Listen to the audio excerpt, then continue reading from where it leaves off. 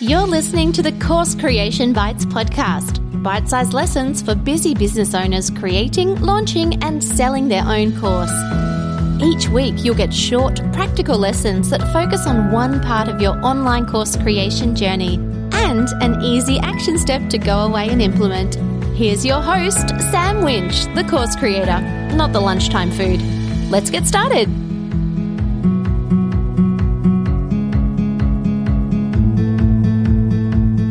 Let's talk all things repurposing. Hi, I'm Sam Winch, the course creator, not the lunchtime food. And in this episode of Course Creation Bites, we're going to talk about repurposing, and that is using something that already exists for another purpose, just in case you weren't clear. So what I want to talk about during today's episode is the fact that most of the clients I work with have a lot of content already. A lot of content already. For years, we've put out social media posts and blog posts and videos and workshops, and we've run webinars. I've got clients who've written books, stuff, right? So much content already out there. But because of this, what you'll probably find is that you have already created a huge amount of content, and that probably includes a fair amount of your coursework.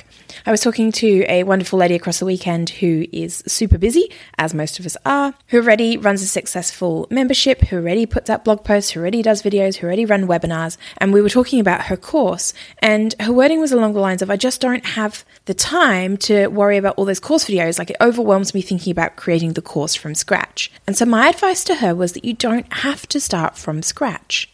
The truth is that you probably have a huge amount of content that could be repurposed already. So I'm going to share with you what I shared with her, which is my steps for how you can repurpose what you've already got into working out your course content. So let's go. Step 1, you need to map it all out. So you need to start by working out exactly what you want your course to cover and in what order. If you're not really clear about what your course needs to include, then you're going to get overwhelmed by thinking about all the different things you could include. But you can't put everything in a course. We've done a couple of episodes of this podcast about course mapping already, but the moral of the story is a course map is just a document where you lay out the titles of the modules and then the lessons that belong inside those modules. For each lesson, I would then lay down the key points that I need to cover and then what piece of content I need to produce as part of that lesson. So do I need a video? Do I need a PDF? What do I need for the student to teach them those key points? How am I best going to do that? So if you want to create a course and you're overwhelmed by the number of moving parts, the best place to start is with a course map. You lay down exactly what you want to teach and in what order, and this gives you a master document to work with. It becomes your master checklist so that you can just work through step by step and work out what you need and what you don't need. So, step 2, assuming that you now have your course map, you can lay out all of your existing content and see where the correlations are. So if in your course mapping you've said that Module 1 is going to talk all about planning, you can go back through your existing content and see where you've already spoken about planning. Do you have a great blog post on planning? Do you have a great podcast episode all about planning? Do you have a workshop that you did for your mastermind group and so you've already got a webinar that you ran all about planning? It's about laying out and finding the correlations. All I want you to do in this stage is just work out what matches where. Now, this isn't about perfection. So the thing with a course is, in an ideal world, you would record everything from scratch, right? You'd put time aside, maybe weeks, maybe months. You'd record these beautiful videos. You'd start everything from scratch. But the truth is, it's not an ideal world, and it doesn't always work that way. With clients, we work towards what's called an MVP, which is a minimum viable product, or MVC, minimum viable course, which is what is the minimum amount of work we need to do to make this a good course, to make this a course that truly helps the client or the student in a way that works for them. This isn't about perfection because that thing doesn't exist, but it's about creating the minimum viable component. So when you're looking at matching things across from the content you've already got to your mapping, don't doubt yourself. Don't start thinking about, it doesn't say exactly that thing I want it to say, or the video is not perfect. We're not looking at any of that for the moment. We're just matching the content that aligns with your map. So you're just looking for the bits we've already spoken about those concepts already. From then, so you've got a course map, you've worked out where you've already got content already, then you can fill in the gaps. So step 3 is gap filling. By now, you'll have noticed that maybe, though, there are some things that you just haven't spoken about. Maybe it's because you only talk about that sort of stuff in one-on-one with clients, and so you don't have a blog post about the concept, or you don't have a podcast episode about the concept. It's just things that you'd only normally cover in a paid scenario, and you don't have the content to back it up. Because of that, now you can work out how to fill in the gaps. So rather than having 100 videos to record, or 50 or 10, now you've probably got just 2 or 3. to gap fill. Look at where your gaps are, look at the content you've never produced before, and then start to focus on just creating content to fill those gaps.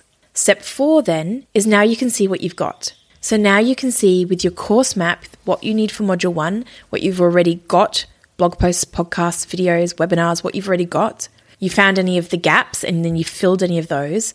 And now you can see exactly what you've got in what order, which means this is the time that you can recreate or re-record if needed. So if, for Module 1, when you were talking about planning, you only had what you ran as a webinar and it doesn't quite meet, or bits of it do, but bits of it don't, now's the opportunity to start to rework it. So you could re-record the webinar, you could cut the original video and just take out the pieces you needed, you could take the transcript and use it to then create a new video, but you can re-record the components needed. What this means is you're not making everything from scratch. You don't have to start that planning module from scratch because you've already got good core content. You can either just take the transcription and remake the videos, or you can use the videos and cut and edit, but you don't have to start everything from scratch.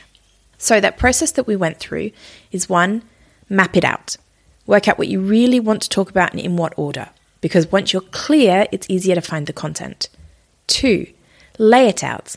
You're going to take all of the content you've already created, your book, your podcasts, your webinars, your workshops, whatever you've already got, and you're going to lay it out next to your map and you're going to find the bits that correlate. Step 3, fill in the gaps. There will be gaps, right? That correlation won't be exact. There might be things that you just never spoken about. So now you can create the content for those gaps. And step 4, now that you've seen what you've got, you've found all your content, you've filled in the gaps, you can now make a logical decision about which bits need rewording or re-recording or remaking. Do not have to start this process from scratch because you've already got so much stuff.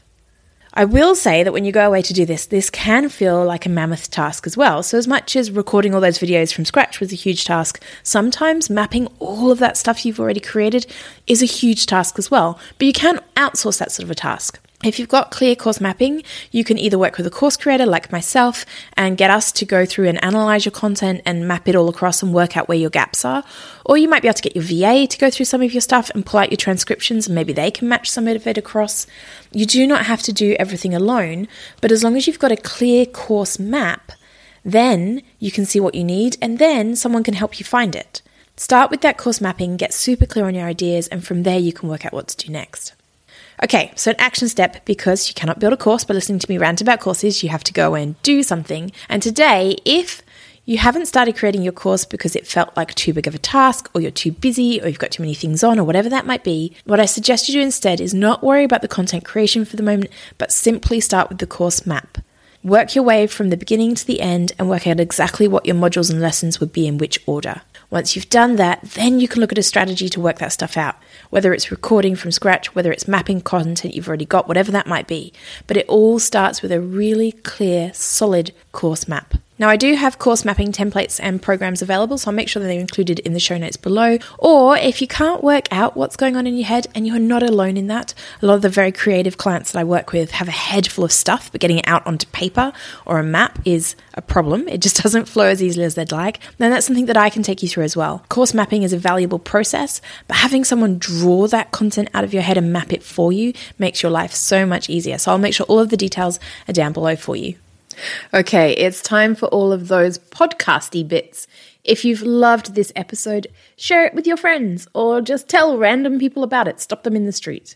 Okay, don't stop them in the street. But please do share it with your friends, especially if you think they will find it helpful. Make sure that you have subscribed so that you get access to all of the future episodes. And better still, leave a review. Podcast reviews are like gold, so I would really appreciate it if you took a couple of moments and leave a review with your thoughts and takeaways from this podcast episode. Lastly, why not come over and join my free Facebook group? Simply search Content Into Courses inside Facebook. There's some good interaction that happens on over there. I'm in and out on a regular basis to answer all of your questions and to give some live tips and tricks. And you get to learn from other course creators about all the things you can do to grow your course and your audience.